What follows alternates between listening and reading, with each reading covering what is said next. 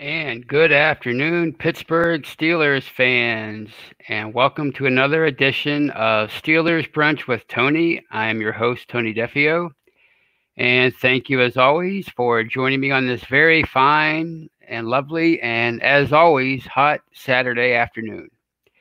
And before I get started, I just wanted to encourage you to subscribe to our YouTube channel. We have at least one podcast a day, such as this one. Sometimes there's two a day, sometimes three. We have The Standard is the Standard, hosted by Dave Schofield, the Behind the Steel Curtain editor. Michael Beck's in there, the deputy editor, and Brian Anthony Davis is on there sometimes. Lance Williams. And, of course, there's Yeah, I Said It, hosted by Lance Williams every Friday. There is the Steelers Preview, hosted by Dave, Brian, Michael, Lance. There is the Stat Geek, hosted by Dave and his big brother, Big Bro Sco. There's Steelers Q&A, hosted by yours truly and Brian Anthony Davis every Monday at 5. That's in the off season. And as of late, following Steelers Q&A, there's the Steelers Retro Show, where we talk about Steelers things from the past, and I'm really enjoying that show so far. It's really one of my, as I keep saying, one of my favorite things. And of course, in the regular season, the Steelers Q&A is called Steelers Hangover, where Brian and I discuss the previous day's Steelers game. And thank you all for joining me in the live chat. There's Kathy Forrid, Sean Manahan, Reed Overand, Justin Conway, Ryan O'Toole, Jared Devil, some familiar faces, and I thank you all for joining me, and whoever else decides to join throughout the next 30 to 45 minutes or so. I look forward to talking to you and sharing with you some Steelers news. And speaking of the latest Steelers game, it looks like it's going to be, when is the first game? The 13th, the 14th of September.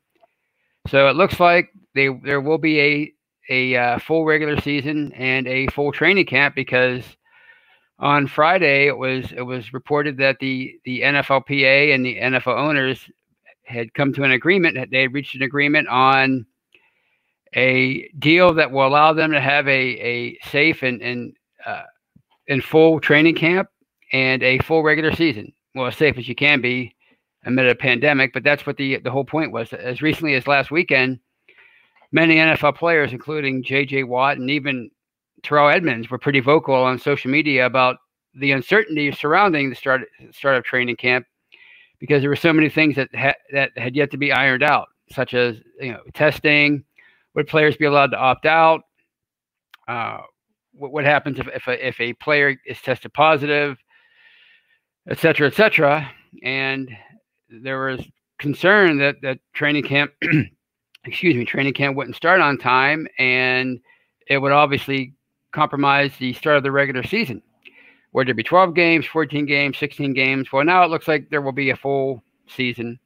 I mean, it's not official yet. I think it was approved. It was voted on by the player reps, the team reps, but it still has to be ratified with a vote by the union, the rank and file of the players. So it's expected to pass. So if it does pass, then that's good news. If you were wondering if the beginning of the 2020 NFL season would be compromised, would be shortened, would be delayed, postponed, or even canceled, you just never know. And at a time like this, which is totally unprecedented, but I'm actually excited about it, and it's going to be an interesting training camp, because how it's going to go is, obviously there are no preseason games. That was made official with this new agreement. There are going to be no preseason games.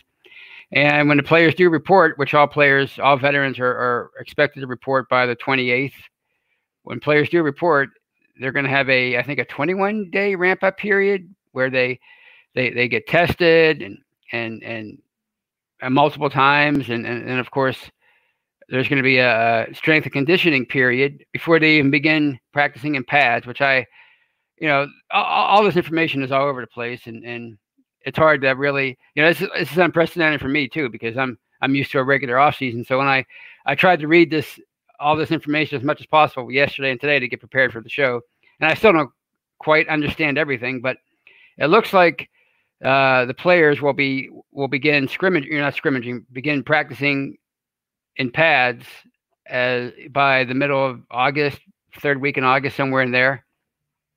And they will do so up until the start of the regular season. And that's going to be a twist, a wrinkle that we've never seen before for an NFL training camp and for the start of an NFL season. And some of the changes, training camp rosters will go from 90 to 80. So obviously that's going to affect so many players that could have put on the bubble to make it, could have made a name for themselves and stuck onto a roster. So that's going to affect that. But the good news for them is the practice squad, for at least for 2020, has been expanded to 16 players instead of, I think it was 10. I'm not exactly sure how many were before. Maybe somebody can answer that in the live chat. But it's going to be harder for like we've been talking about all summer. It's going to be harder for fringe players, for like undrafted free agents, maybe late round draft picks, maybe guys that were on the bubble that would have been on the bubble anyway, such as a guy like Derwin Gray.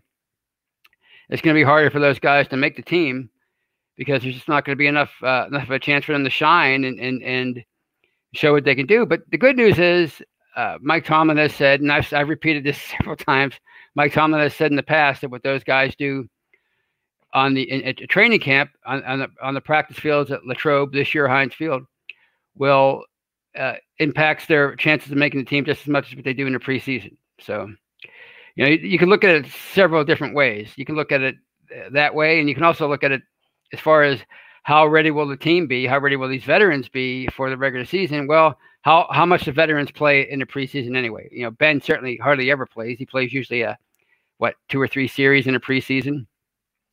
And as far as the other star players like a Juju or a James Conner, the offensive linemen, the veterans along the line, even defensive players, they don't play as much as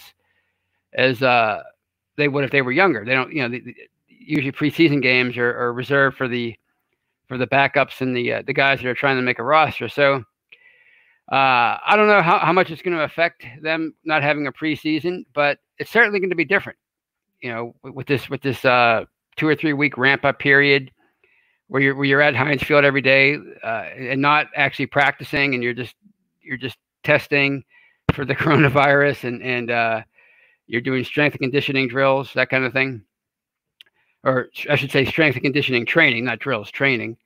That's going to be different. And then, you're just going to practice all the way up until the start of the regular season. So it's going to be different. And as I've said before, the teams that thrive in this environment this year are probably going to be the ones that don't, as Mike Tomlin likes to say, that don't blink in the face of adversity. And Mike Tomlin has a pretty good history of always doing a really good job at times when maybe his team could very easily mail it in. We've seen that in the past. As recently as last year when they lost Big Ben in the second game, and they still managed to stay in the playoff hunt all the way until the final moments of the last regular season game. So I think this might be the year where the best teams don't necessarily win or contend for the playoffs, but the teams that are able to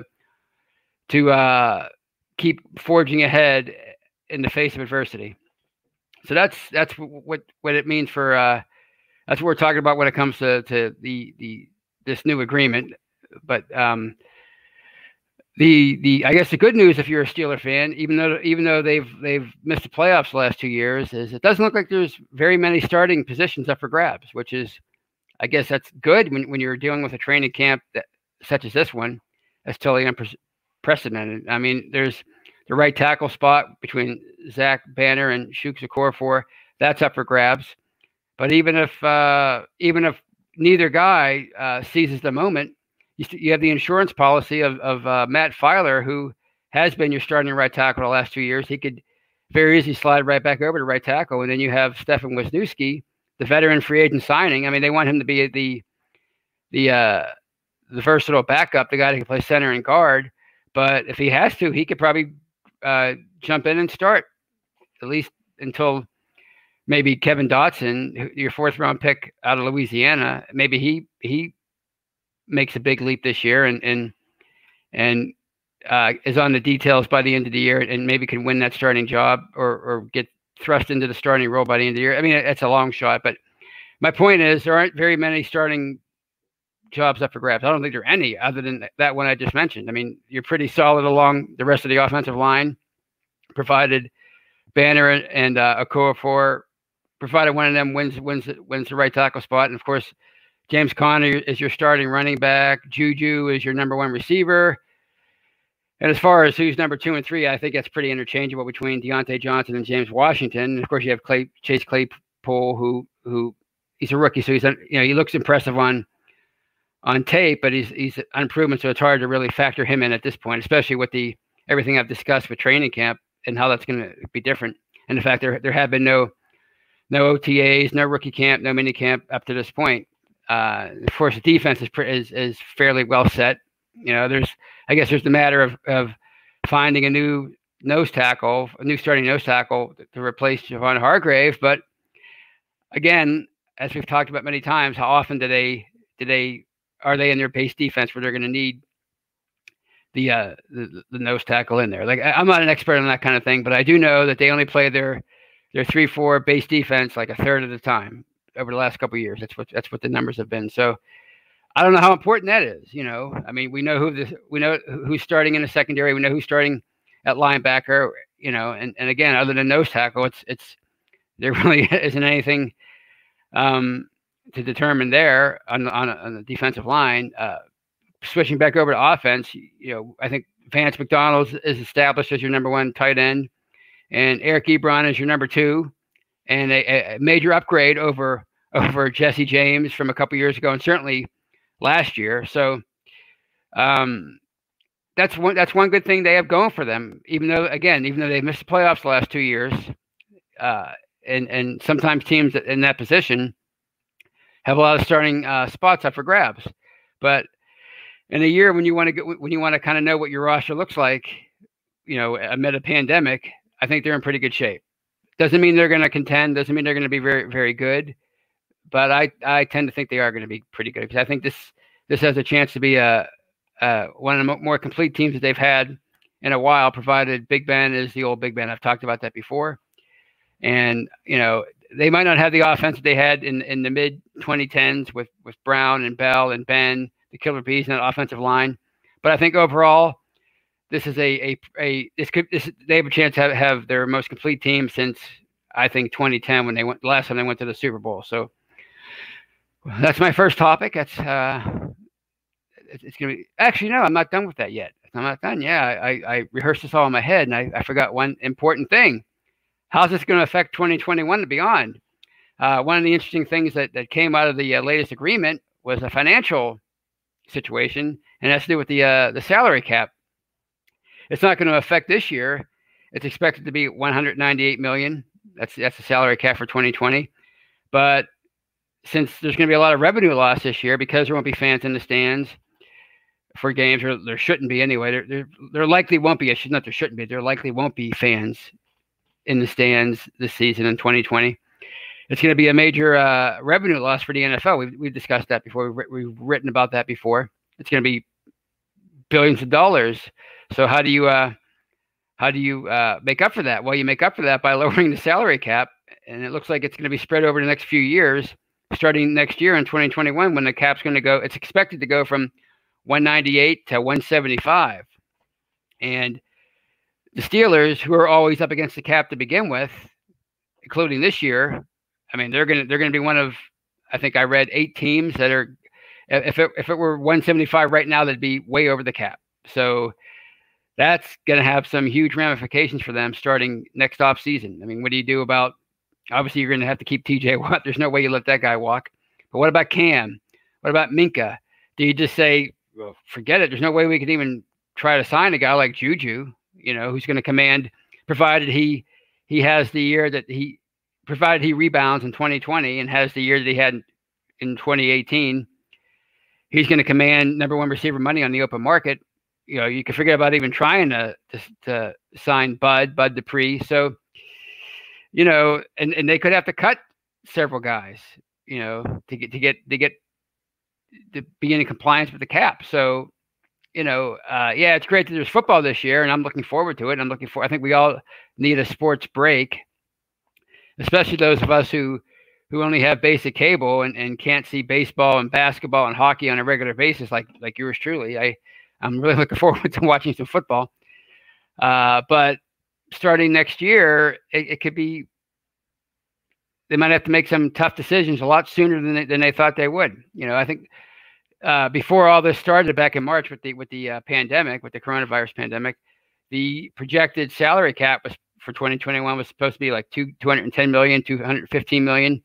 So you shave what, $35-40 million off of that projected total, and you shave $23 million off of it from 2020. Yikes! What are they going to do? Obviously, if Ben is still Ben, they're not going to get rid of him, and he's a huge part of their salary cap. So I don't know, but it's again, it's great that they're moving forward with a regular season, but we could be seeing as fans of the NFL, we could be seeing the ramifications of the revenue loss from 2020 for many years to come. So it'll be interesting to see how that shakes out in the future, but that's for the future. That's just, right now it's great that we'll have a 2020 regular season to look forward to. As of right now, these things are always day to day. When you're dealing in unprecedented times, you just never know what tomorrow may bring. But I think this is a really great sign that the players and the owners have come together and reached an agreement to move forward with the 2020 regular season. So that's all I want to say about that. And like last week, I want to get into some controversial topics, but they're all about football. And that's one person, Antonio Brown, who temporarily announced his retirement on Monday because he was frustrated.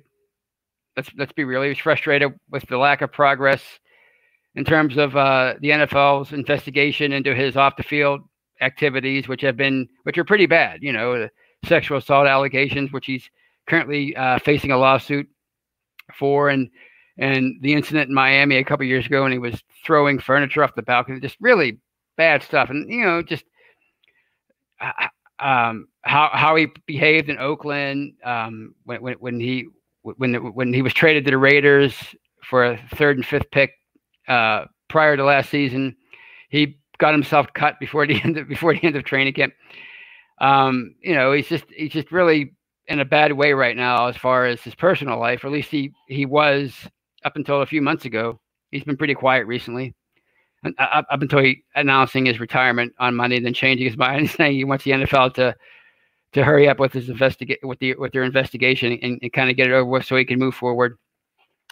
But when he, that brief period when he did announce that he was going to retire on Twitter, it suddenly started a debate between fans and the media about whether or not Brown was a Hall of Famer and whether or not he was a better receiver than Hines Ward and whether or not he was the best receiver in Steelers history.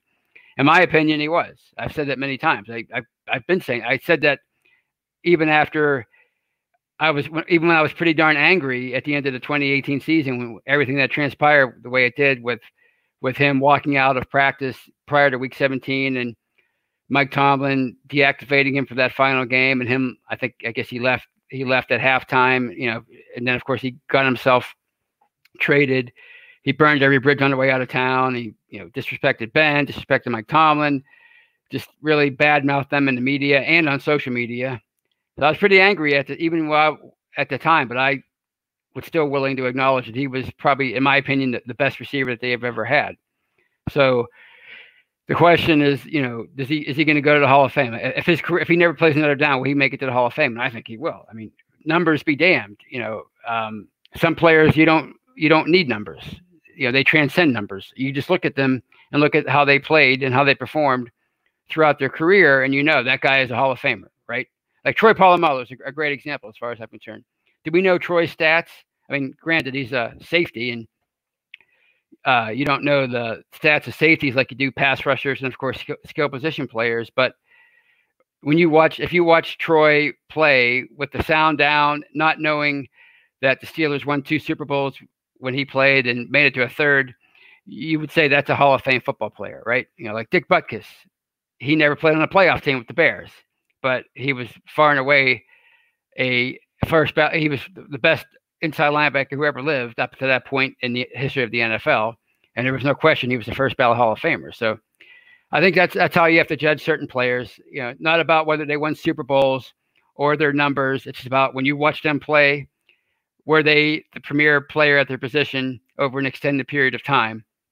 And Troy was certainly that. And if you'll excuse me, I need my weekly 20-minute drink break.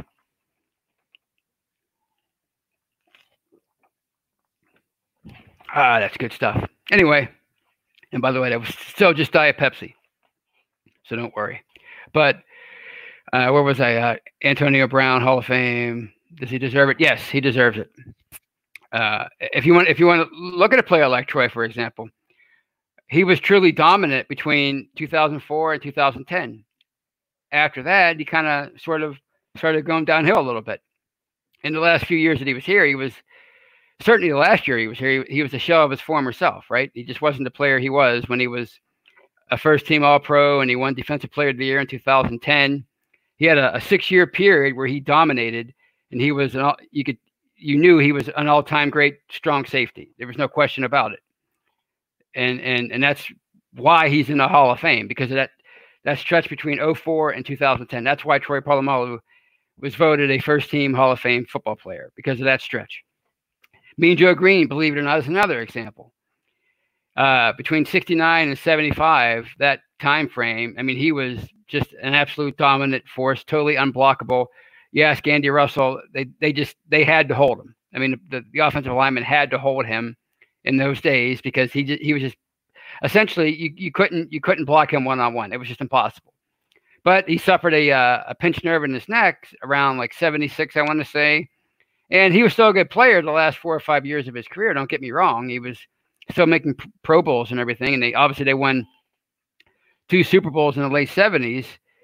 But he wasn't anywhere near the dominant player that he was over the first stretch of his career. So, I mean, to say that a player doesn't deserve to get in because he only dominated for 6 years, I mean, that happens a lot in the NFL. I mean, there are a lot of players that had 10, 11-year careers, but only 5 or 6 of them were they at their most dominant, right? So I think from that standpoint alone, the fact that he was the premier receiver of his day, in my opinion, that makes Antonio Brown a Hall of Fame player. Now, does he get on the first ballot?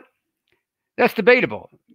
Again, I think just basically by watching how he performed during his prime, I think he was a first ballot player. But football writers might look at it differently. I mean, here's a guy whose career might be over, and it was all self-inflicted, and writers might not look at that with a sympathetic eye. They might say, well, okay, this guy wasn't injured, this guy wasn't cut, this guy didn't get sick or anything. He was a jerk, which he was. There's no question about it. He was a diva, and he was such a diva, and he was such a problem off the field that by the end, teams just didn't want anything to do with him anymore. So he effectively sabotaged his own career. So we don't have any sympathy for him. So we're not going to vote for him. I could very easily see writers doing that, especially when the first year that he's eligible. They might say we're not gonna vote this guy in on his first try. Screw that. He doesn't deserve that kind of honor. Okay, I get that. But to suggest that he should never be in, no, this guy's a Hall of Fame football player. Regardless of his character, remember, there's no morality clause, as far as I know, when it comes to voting for the Pro Football Hall of Fame. So, that's not that really shouldn't factor into it for these guys. I mean, obviously it's probably going to, but ultimately, if they just judge him based on the era in which he played, then I think eventually he's going to get in, because Lynn Swann and John Stallworth were never the greatest receivers of their day. They were maybe the greatest receiving duo of their day, a la Mark Clayton and Mark Duper, although I think they were better receivers than Clayton and Duper, but they weren't, neither one of those guys was ever considered the best receiver of his day. They they performed great on the big stage. Don't get me wrong. I mean, those guys just turned into legendary performances in the Super Bowl and in the playoffs. But let's be real. Back before either one of those guys got elected into the Hall of Fame, Swan was 01 and Starworth was 02. At the time, those guys were when people talked about Swan and Starworth, they talked about them the way people talk about Hines Ward today. That they were borderline Hall of Famers at best. They didn't have the numbers, they didn't have the kind of careers, the dominant careers that Hall of Fame that warranted being elected to the Hall of Fame. But eventually they got in. I think a lot of the reason why they did get in is because they were on arguably the greatest dynasty of all time. I think that helped them. And the fact, again, that they performed well on the big stage. A guy like Hines Ward, it's unfortunate because I think he's a Hall of Fame caliber player too. But for whatever reason, he's being punished because of his stats. He didn't. A guy like T.O. had 1,500 receptions. He had 1,000. Okay, so he's being punished for that. But also, in fairness to people who aren't voting for Hines Ward to make it to the Hall of Fame, was he ever considered the premier receiver of his day when he played? No, he was one of the best. Of course, he was a Pro Bowler. He was an All-Pro. He was certainly the best receiver on the Steelers roster throughout the majority of his career here. But he was never considered one of the greatest receivers of his day ever. He just wasn't. He wasn't one of the top one or two receivers of his era. So,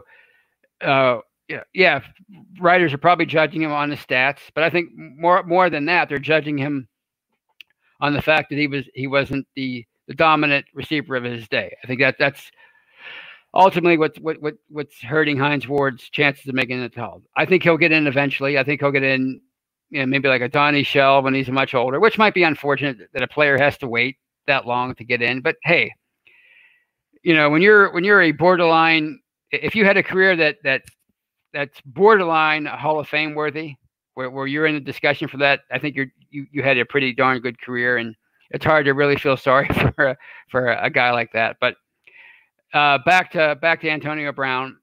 To sum that all up, his career transcended his Steeler career anyway. Transcended stats, and it transcended Super Bowls and championships. Some players are just Hall of Fame players, regardless of their stats and regardless of the team accomplishments, right? And I think Antonio Brown was one of those guys. And that brings me to my next point about Antonio Brown, and that's this notion that the Steelers didn't win because of Brown, that they failed to reach the holy grail, so to speak, because of Antonio Brown, because he undermined them, so to speak, which I think it's just silly, because first of all, he was such a dominant football player for them. He was the perfect wide receiver. I mean, route running, catching, receiving, everything. He was just a great, complete football player. So, and he was productive. He was insanely productive over a 6-year period. But I mean, even before his great run started in 2013, I mean, he was pretty good from 2010 through 2012. And he was also incredibly clutch, right? I mean, people, I think a lot of times when a player betrays a team like he betrayed the Steelers and their fans and the media, we tend to just convict them based on the last thing that they did. He was a jerk on his way out, so we're never going to acknowledge his greatness. But this guy was an absolute clutch football player. I mean, time and time again, starting in his rookie year when he was just a nobody. I mean, Emmanuel Sanders was in those days, he was expected. He was the 3rd round pick in the 2010 draft. Manny Sanders. He was really expected to be the guy that was going to win out in that duel between the two of them, the two pups, one bone thing that Mike Tomlin had going on with those guys back then. It was supposed to be Emmanuel Sanders. He was the higher draft pick. But Antonio Brown was, even back then, he was clutch. The helmet catch on 3rd and 19 in the divisional round against the Ravens in 2010, and then of course the following week the big catch on 3rd down and 6 that clinched the trip to the Super Bowl and the AFC Championship game against the Jets. It clinched their AFC champion, their conference title. So he was clutch all the way back then, and he continued to be clutch all the way throughout his career. The immaculate extension, even a couple years ago against the Bengals, that play. Some people say it was an illegal pick, but whatever. It was a great play. I can go on and on and on. The game against the Packers a few years ago with the incredible sideline catch that set up the game-winning field goal by Chris Boswell, the 50-yard field goal, the catch and touchdown against the Chiefs. Again, there's probably so many that I'm missing. I mean, he was just a clutch performer for them. So to suggest that a guy like that prevented a team from winning the Super Bowl, again, it's just silly. The reason why they didn't win titles in that era is because they weren't as good as people thought they were. Right? They weren't. A lot of people, at the time, we kind of knew the Steelers of the mid 2010s were a team that was essentially propped up by Ben, Bell, and Brown, the killer bees, and a good offensive line. They had a hell of an offense, but the defense was suspect. We knew this at the time, but we look back on that and we say, I've seen people and I've heard people say things like, they had such a, the best roster in the league, and yet they underachieved. Tomlin had all this talent to work with, and they underachieved. No, that's not what was going on back then.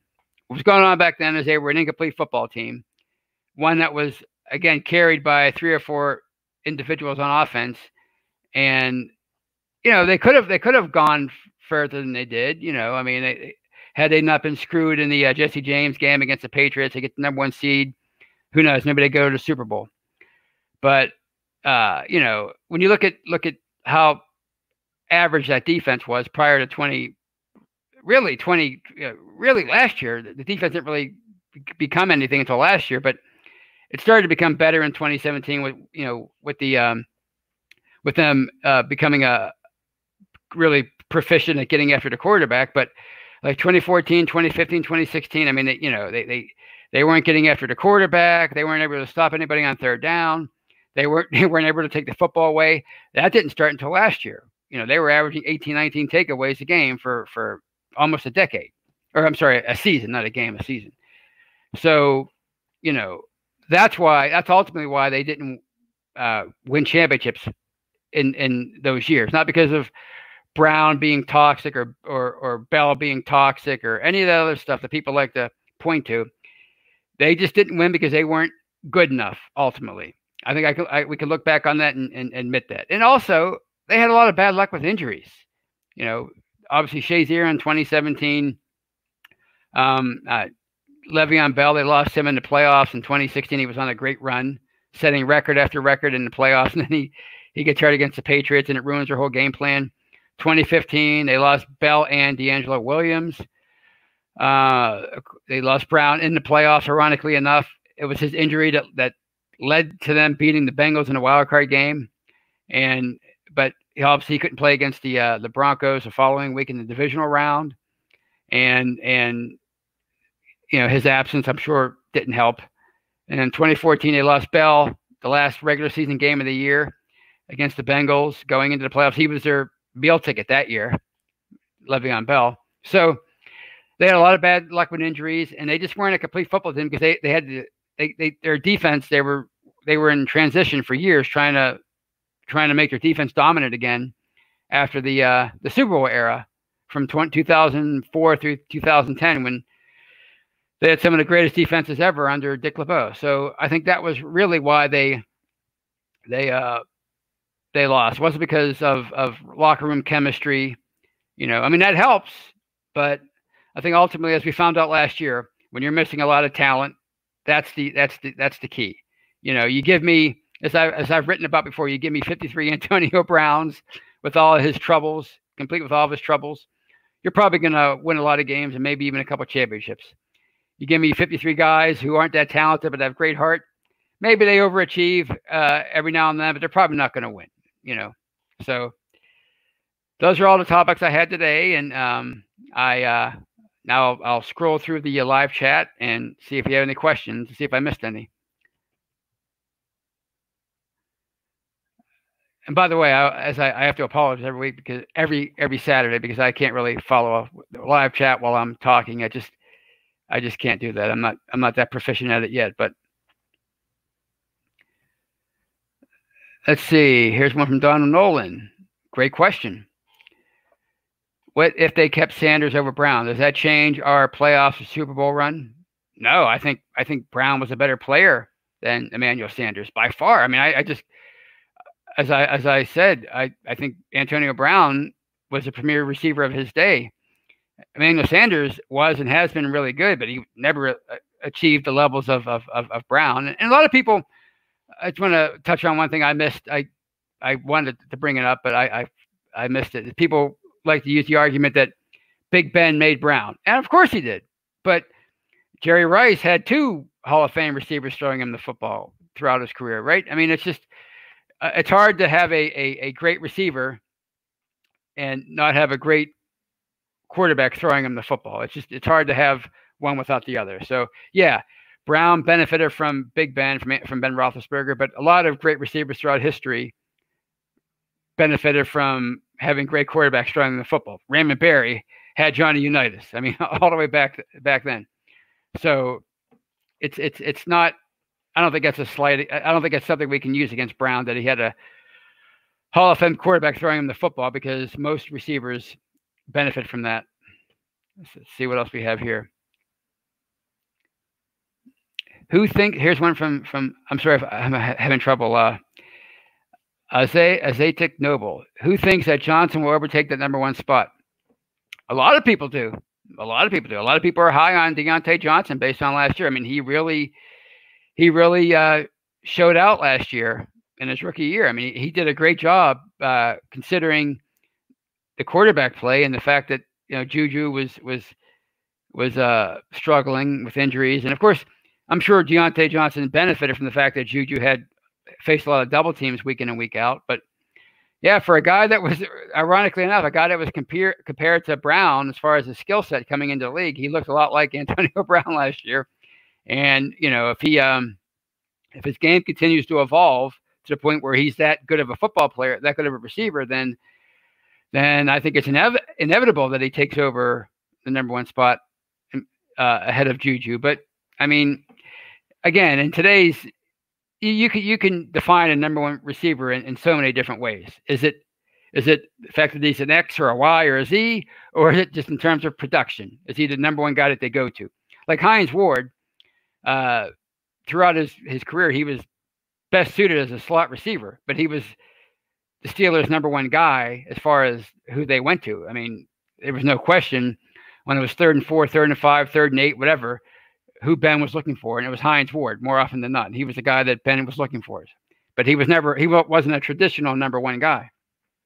So in terms of status, will Johnson ever overtake that #1 spot? I don't know. In terms of production, I mean, the talent's certainly there for him to do that. There's no question. So let's see. Here's a comment from Ezra. Folks, we need to re-sign Juju. He's a stud at 23 that had a bad year with backup quarterbacks. We will regret letting Juju walk. And I tend to agree with that. I love Juju. I'm a big Juju supporter. I've been a fan of his ever since. I love his personality. I love the fact that he's involved with the community. And of course, I love the fact that he was, excuse me, immensely productive over his first 2 years, and he was a victim of circumstance last year with the quarterback play, and letting him walk may be a big mistake, but as I mentioned earlier with the salary cap, it might be out of their hands, and we discussed this a few months ago right after the draft. Even with a $215 million salary cap, trying to pay Juju that kind of money when you have 3 other really good young receivers, do you want to spend that much money on a #1 receiver when you have a Deontay Johnson who looks like he's primed to be a superstar, when you have a James Washington who really again his 2019 campaign I think is being totally underrated and overlooked. I think he had for as much as he struggled in his rookie year of 2018, he really showed me a lot last year, despite the problems with the offense and the quarterback play and et cetera, et cetera.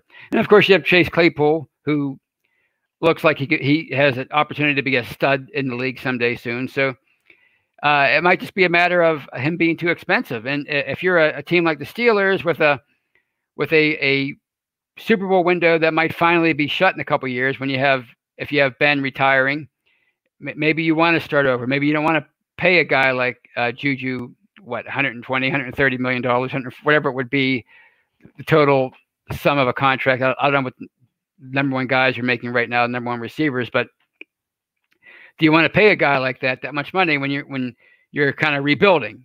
So it might not be a matter of them letting him walk. It might just be a matter of them, first of all, not being able to do anything about it because they don't have enough room under the cap with this decrease in revenue. And number two, they might just say, look, we're going to rebuild. I just watched the all 10 episodes of the Last Dance, the documentary of the 97-98 Bulls team. They were going for their sixth title, and in 8 years, and they won. And instead of just moving forward, they just everybody got too expensive. Of course, Jordan was Jordan. They were never going to not pay him, but guys like Scottie Pippen and Steve Kerr, et cetera, they were just too expensive, and they decided to just blow it all up. Of course, they haven't been the same since.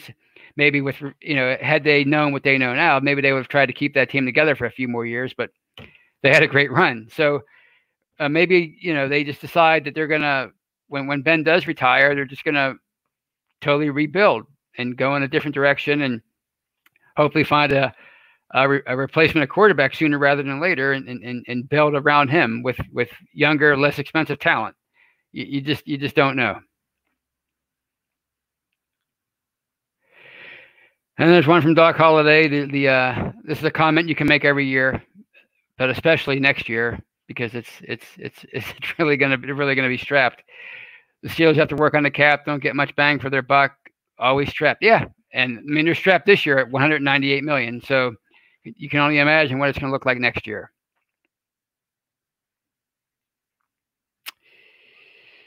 Here's a comment from Brian Delaney. I really think Juju could settle for a little less with the connection he has made with the people in Pittsburgh. I mean, that's a good point, but it all depends on how much less. I mean, is he going to settle for that much less than he can make on the open market? I mean, there are hometown discounts, and then there are hometown discounts. And, if the Steelers really lowball him on an offer, not because they want to, but because they have to, then he's probably just going to walk, because I think, these guys have to make the money while they can, and it seems weird to say because, they're making so much money as it is.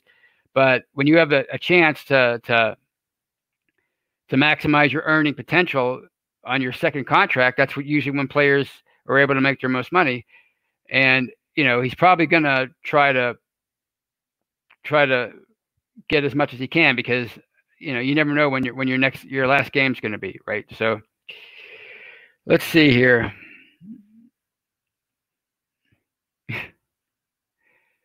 Well, here's another one from Ezra. Comment. Dare I say, pull a Charger move and let Ben go after 2020 like they did Rivers? Save money, sign the young studs, get a quarterback in free agency, or Fields in the draft. I guess Fields is a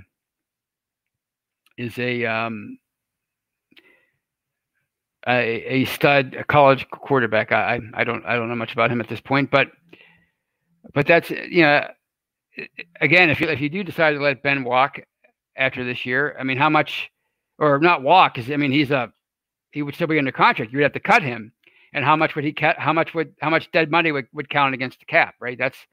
That's the thing you have to worry about, and it's not something that a lot of teams tend to do. But hey, you never know. If he struggles this year, if he looks like he doesn't have it, maybe they move on from him after this year, especially considering they're going to have to make a lot of tough. It looks like they're going to have to make a lot of tough decisions next offseason based on the salary cap. So that's pretty much all I have for you guys today. And I, as always, I appreciate you joining me. And again, I want you to tune in Monday afternoon at 5 o'clock, or Monday evening, I should say, at 5 o'clock with Brian and myself for Steelers Q&A, followed by the Retro Show. Until then, have a great weekend. Take care, everybody.